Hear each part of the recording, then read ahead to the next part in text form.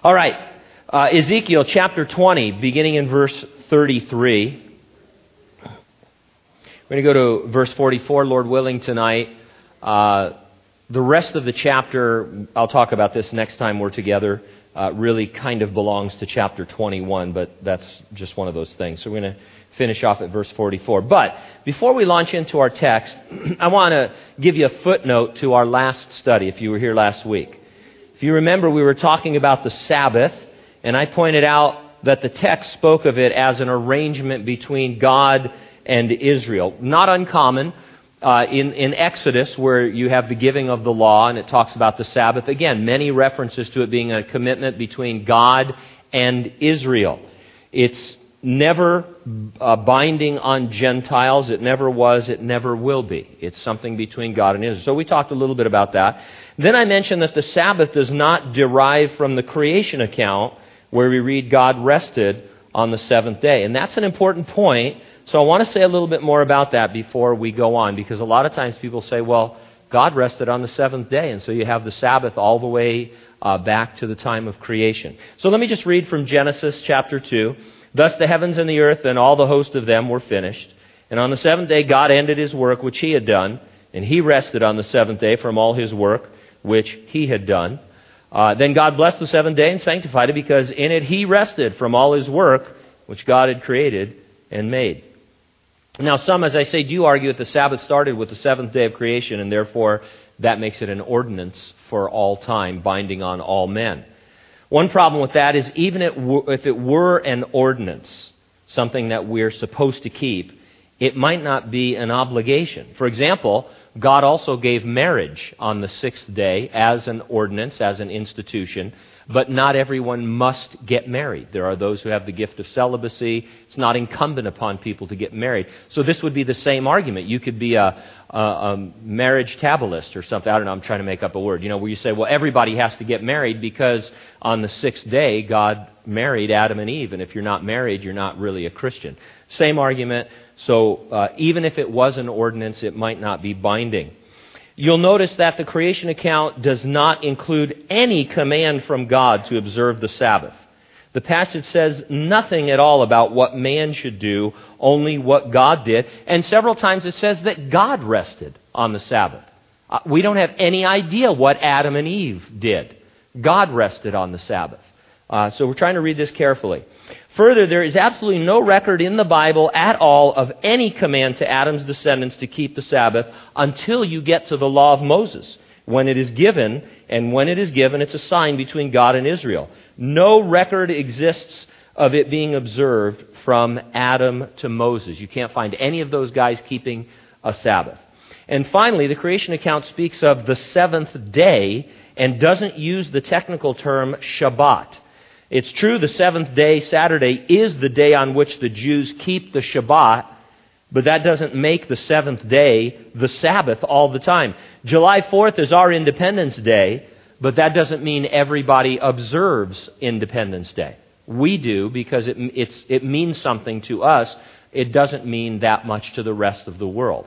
And so, it was the seventh day, it was Saturday, but that didn't become the Sabbath until God made it the Sabbath in his covenant between himself and Israel. And so, just don't let folks judge you as to days, especially the Sabbath day, but then that expands into, well, then I should keep the diet, and I should dress this way, and I should, really kind of get into these Old Testament ordinances. And if you don't think about it, you think, well, what, seventh day, God rested, I guess we're supposed to rest. No, God rested. And it wasn't because he was tired. I don't know what Adam and Eve did. I think they went for a walk. But anyway, now to our text for tonight. What does it really mean that Israel is God's elect nation and the Jews are his chosen people?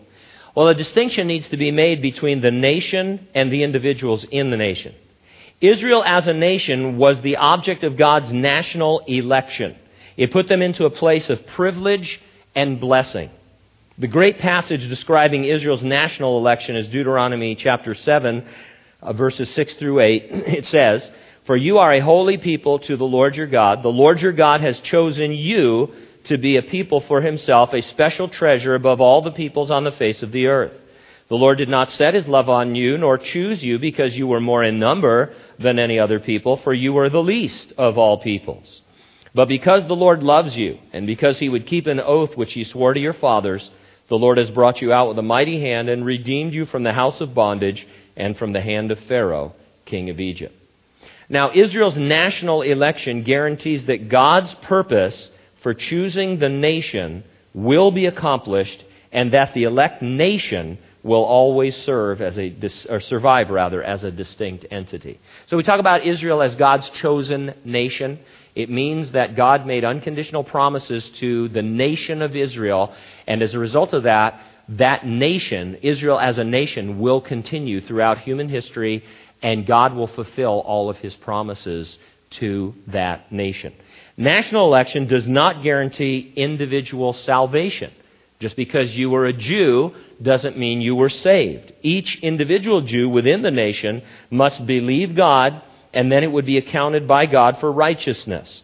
These individuals make up what is sometimes called the believing remnant of Israel, the believers within the larger group of the elect nation. So the nation's elect, it's going to go forward through history. In that elect nation, some individuals are actually saved individuals. They constitute a remnant, a believing remnant. Now, when Jesus came to earth, He offered to the nation of Israel the promised kingdom of heaven on the earth. The Old Testament is filled with promises of the coming of the King, the offer of the kingdom, the establishment of a kingdom of heaven on the earth. As you know, the nation, through its leadership, rejected the offer. The kingdom was thus postponed. It's going to be offered a second time at the second coming of Jesus to the earth. Meantime, the nation of Israel, as a discipline, has been dispersed throughout the world. Nevertheless, miraculously, they remain a nation, which makes perfect sense since they are God's elect nation. A new entity, the church, is being formed while all this is going on. It's a mystery previously concealed, but now revealed in the time in which we live. When the church is complete, Jesus will return in the air to resurrect and rapture the believers of the church age. Then, follows a 7-year period of time, the tribulation upon the earth. It is especially dedicated to revealing to individual Jews in the nation of Israel that Jesus is in fact the Messiah. 2/3 of the Jews will be killed during the tribulation, but the 1/3 that survive will be a believing remnant at the end. They will be individual Jews who have personal salvation. The Lord will return to earth. The believing remnant will recognize Him as their Messiah. At that time, it will be possible to say that all Israel is saved. The elect nation will finally consist of only the believing remnant. And so that's God's plan. Our text at the end of chapter 20 looks towards this future time, towards this dispersion of Israel throughout history and up till now, and to the future and their regathering. And so in verse 33 of Ezekiel 20, "As I live, says the Lord God, surely with a mighty hand, with an outstretched arm, and with fury poured out, I will rule over you. I will bring you out from the peoples and gather you out of the countries where you are scattered with a mighty hand, with an outstretched arm, with fury poured out. And I will bring you into the wilderness of the peoples, and there I will plead my case with you face to face. Just as I pleaded my case with your fathers in the wilderness of the land of Egypt, so I will plead my case with you, says the Lord God." Now, the Jews being addressed were not scattered in many countries at that time. They were in Babylon mostly. I'm not saying there weren't Jews elsewhere. The Assyrians had taken Jews away and all. But for the most part, Israel had been a nation again in their homeland, and they were now subject to Babylonian control and exile in Babylon. They would remain in Babylon for 70 years, then be brought back to Jerusalem. This scattering that we're looking at here in Ezekiel, in the end of this chapter, is a future scattering, a future dispersion.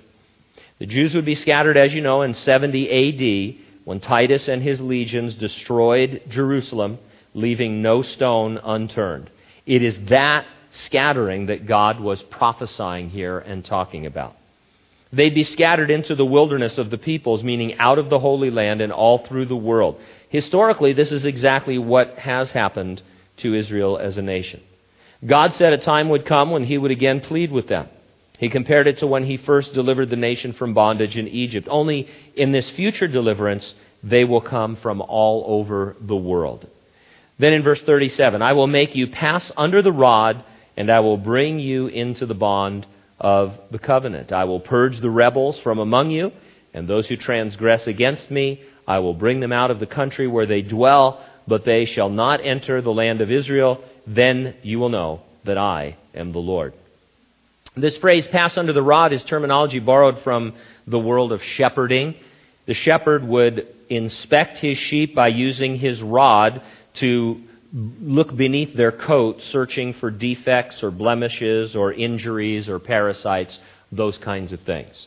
Here it is being applied to individual Jews. God will fulfill His unconditional covenant with them. Seems to be a reference to the future new covenant of giving them a new heart to worship Him. And so we're looking ahead to the millennial kingdom, the 1,000-year reign, the kingdom of God on earth with its center in Judea. God is talking about the 1/3 of Jews who would pass inspection, as it were, and constitute the believing remnant after the tribulation. He also indicates that many will not pass inspection. They will not enter the land of Israel or the kingdom for that matter. These are the 2/3 of the nation that die in their unbelief during the tribulation. This is a judgment specifically to Israel. This is the same kind of thing that you read about in Matthew 25, where at the second coming, Jesus says, I'm going to separate the sheep and the goats. In that, He's talking about the other nations of the world. Some of them will be believers in those nations. They will be His sheep and enter into the kingdom. But others will be non-believers. They're like goats, and they will pass into judgment. And so, second coming of Jesus Christ is what we're talking about. Specifically in Ezekiel, His dealing with the Jews, the nation of Israel, getting them to the point where all Israel is saved and now ready to receive the kingdom of God on earth that was promised centuries earlier, rejected in the first century, but now being realized. Verse 39, a little bit tough. It says, as for you, O house of Israel, thus says the Lord God, go, serve every one of you his idols, and hereafter, if you will not obey me, but profane my holy name no more with your gifts and your idols. Now, some people suggest this is holy sarcasm, and it sounds that way if you read it that way, but if we keep it in context, and remember we are looking into Israel's future, it might make more sense. Now, these words might describe the discipline the nation is under since the destruction of Jerusalem in 70 A.D. I say that for a few reasons. One is that the word for serve, I'm told, is a tech term used to describe the service of priests in the Jewish temple. You might recall that the Jews were profaning the temple. The time Ezekiel was writing, the temple still stood. It still existed. It hadn't been completely destroyed yet. And so there were priests serving in the temple. But they were profaning it by setting up idols in the temple. They're no longer going to be able to profane the Lord by bringing gifts and idols to Him in the temple after this dispersion, since there would be no temple during this time of worldwide dispersion. Sometimes you just sit and you think, wow, I hadn't realized before, but since 70 A.D., the Jewish people have not had a temple. No place to worship, no place to offer sacrifice. And this is what He's saying. He's saying, okay, here's what's going to happen. I'm going to disperse you all over the world, and you're not going to, because you won't obey me, and you're not going to be able to profane my holy name with idols anymore. He'll put an end to it because there won't be a temple for them to do that in, and that's the state that exists today. Now, that's all going to change in the future, and so we pick it up in verse 40. On my holy mountain, on the mountain height of Israel, says the Lord God, there all the house of Israel, all of them in the land, shall serve me. There I will accept them, and there I will require your offerings and the firstfruits of your sacrifices, together with all your holy things. And so this is a promise that there will be a future temple on the holy mountain, on the mountain height of Israel. Worship will be reestablished. As you know, we follow the news and the trends regarding the rebuilding of the temple. we know from passages in Daniel and the Revelation that a temple will exist during the 7 years of the Great Tribulation. But the tribulation temple is not really a temple that excites the Lord, because the people that are serving in that temple, they're not believers in the Lord. They're non-believing Jews. They're not building that temple for Jesus Christ. They're doing it as a kind of a national thing. And so the tribulation temple isn't something that God is all excited about. He's not going to fill it with His glory. That's not going to happen until the Lord returns. Still, I get excited to realize that a temple must exist in the tribulation, and there are tons of efforts to build it because it means that we're nearing that time. The rapture is always an imminent event. It doesn't make the rapture any sooner because the temple is getting closer. We could be raptured imminently. But you understand, I mean, it's exciting in the times in which we live to see the preparations for the Temple Institute in Jerusalem. They've got all kinds of utensils built.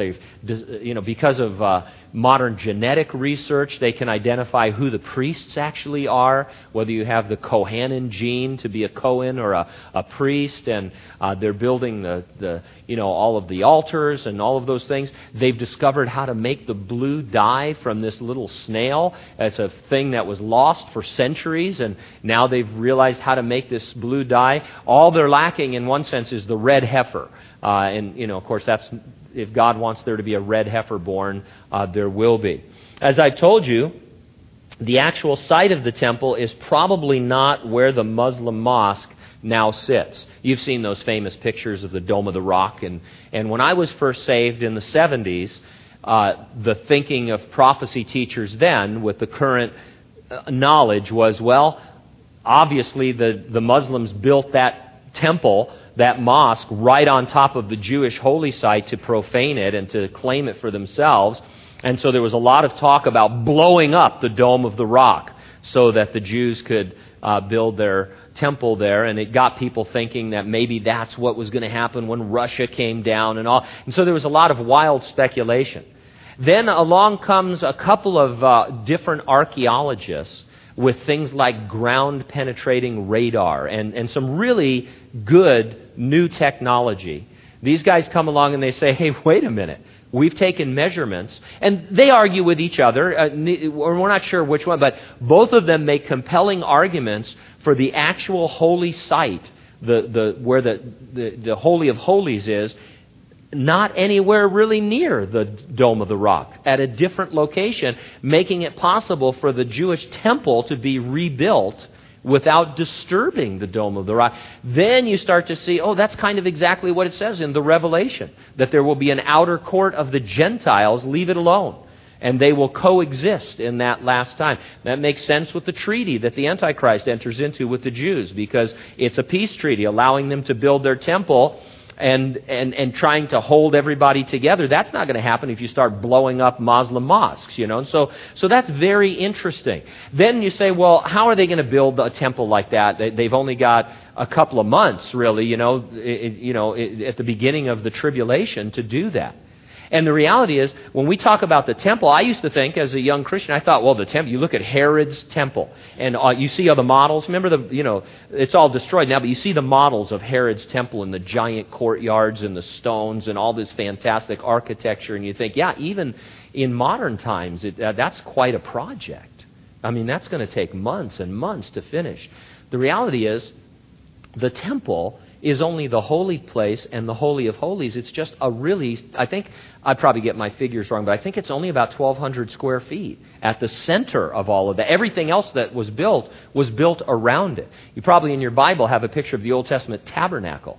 It was a huge a huge area fenced off by a fabric fence, and in the center of it, that was the tabernacle with those two chambers. And so really, I don't say this disrespectfully, but you could throw up a tabernacle in no time. I mean, there's nothing to putting up a tabernacle and getting that thing together. 2 relatively small rooms and you'd be good to go. Verse 41, I will accept you as a sweet aroma when I bring you out from the peoples and gather you out of the countries where you have been scattered, and I will be hallowed in you before the Gentiles. Israel, God's elect nation, will be the key nation in the millennial kingdom. Jerusalem will be the capital of the world. Verse 42, then you shall know that I am the Lord when I bring you into the land of Israel, into the country for which I raise my hand in an oath to give your fathers. God will keep His promises, all of them, to the letter. Now, a lot of people think that God is through with Israel as a nation. For example, there's a theological position called amillennialism. It means no millennium. To be fair, the people who are amillennial do believe there is a millennium. And so some of them who are more intellectual, I think they call it realized millennialism or something like. Anyway, so it's not that they don't believe; they believe that we're in it now. They believe it's a spiritual millennium, but it's a position that's held that the 1,000 years mentioned in Revelation 20 over and over and over again are not a real 1,000 years. It's just a symbolic number. And that the millennium has already begun and is identical with the current church age. Amillennialists hold that while Christ's reign during the millennium is spiritual in nature, at the end of this church age, Christ will return in a final judgment and establish a permanent physical reign. And so their idea is that, we're waiting for the rapture, the great tribulation, the second coming of Christ, the millennial kingdom, premillennialism.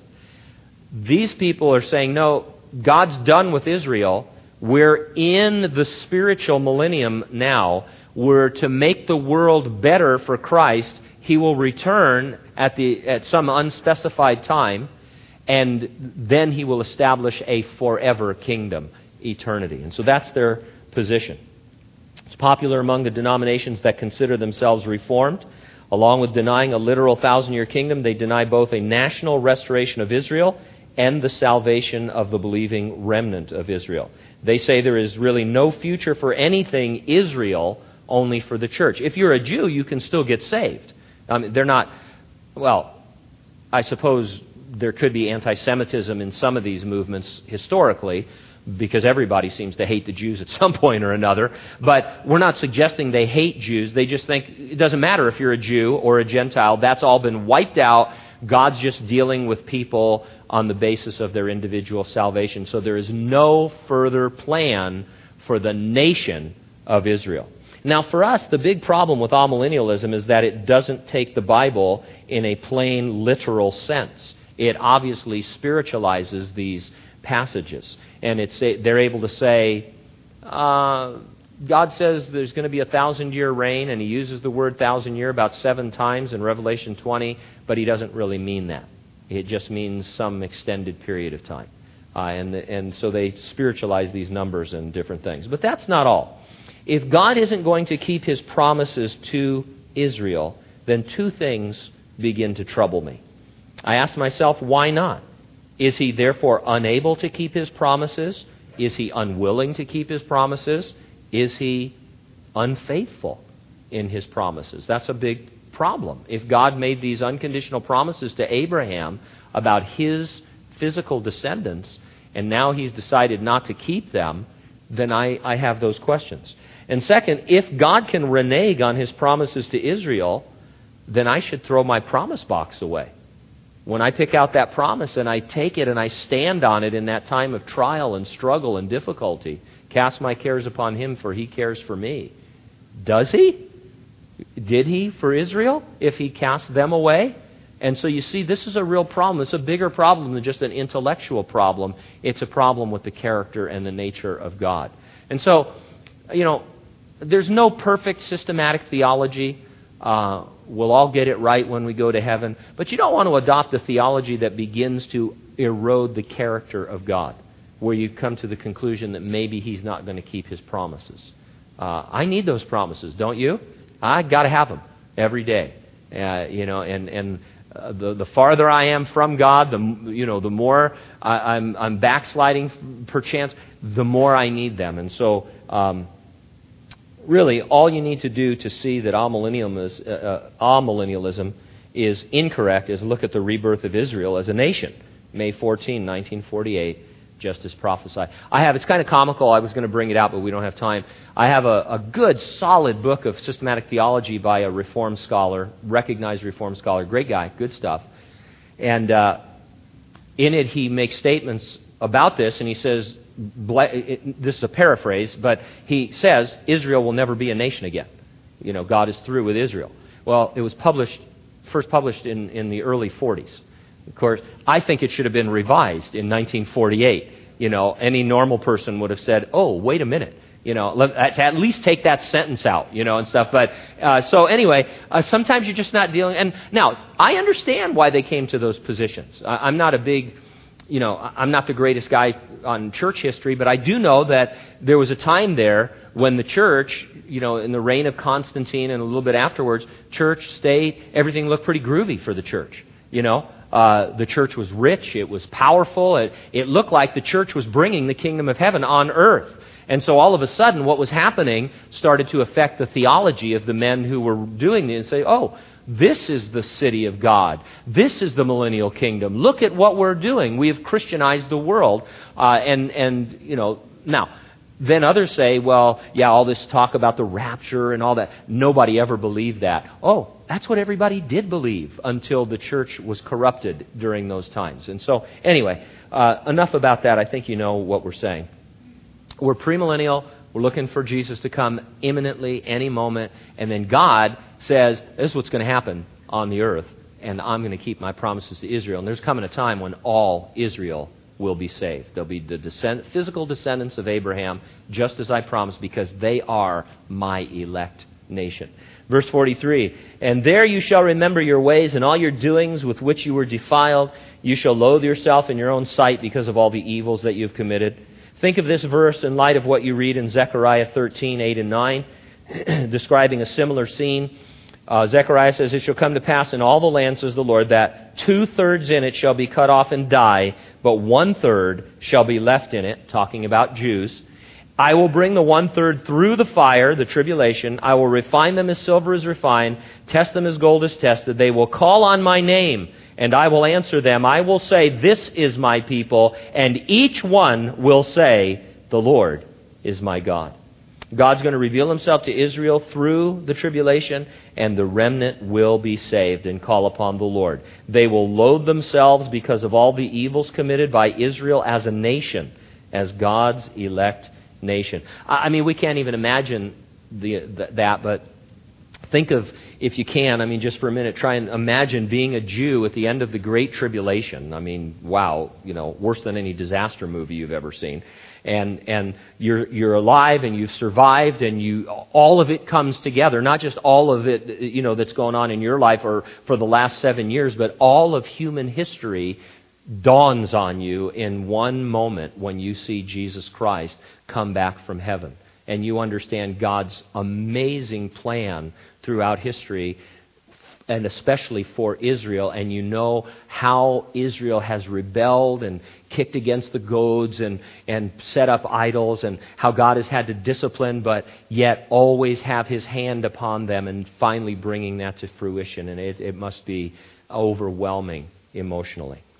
Verse 44, then you shall know that I am the Lord when I have dealt with you for my name's sake. Not according to your wicked ways, nor according to your corrupt doings, O house of Israel, says the Lord God. The mercy of God. This is a strong statement of Israel's, election as a nation. God will accomplish his purpose in and through them. Their doings may be corrupt throughout their history, but that cannot void his promises or his promises. And so what a tremendous thing, the faithfulness of God to his elect nation, to the remnant within that nation, and of course to us, to you and I, as believers in Jesus Christ. We'll just close with this. I've said this before, but I believe it's true. You cannot ever understand Bible prophecy unless you take it literally and distinguish between Israel as a nation, the descendants of Abraham, and everybody else, the Gentiles. And when you start to hear things, people talk about these other kind of alternate views of prophecy, amillennialism, post-tribulationism, preterism, whatever they call it, it's almost always because they have some strange view of Israel and God having not just postponed the kingdom, but actually just He's done with Israel as a nation, and now everything is moved over into the church. And that doesn't work on really any level. It doesn't work on a theological level, and it doesn't work on a personal level. What works for me is that Jesus is coming. Amen? Amen.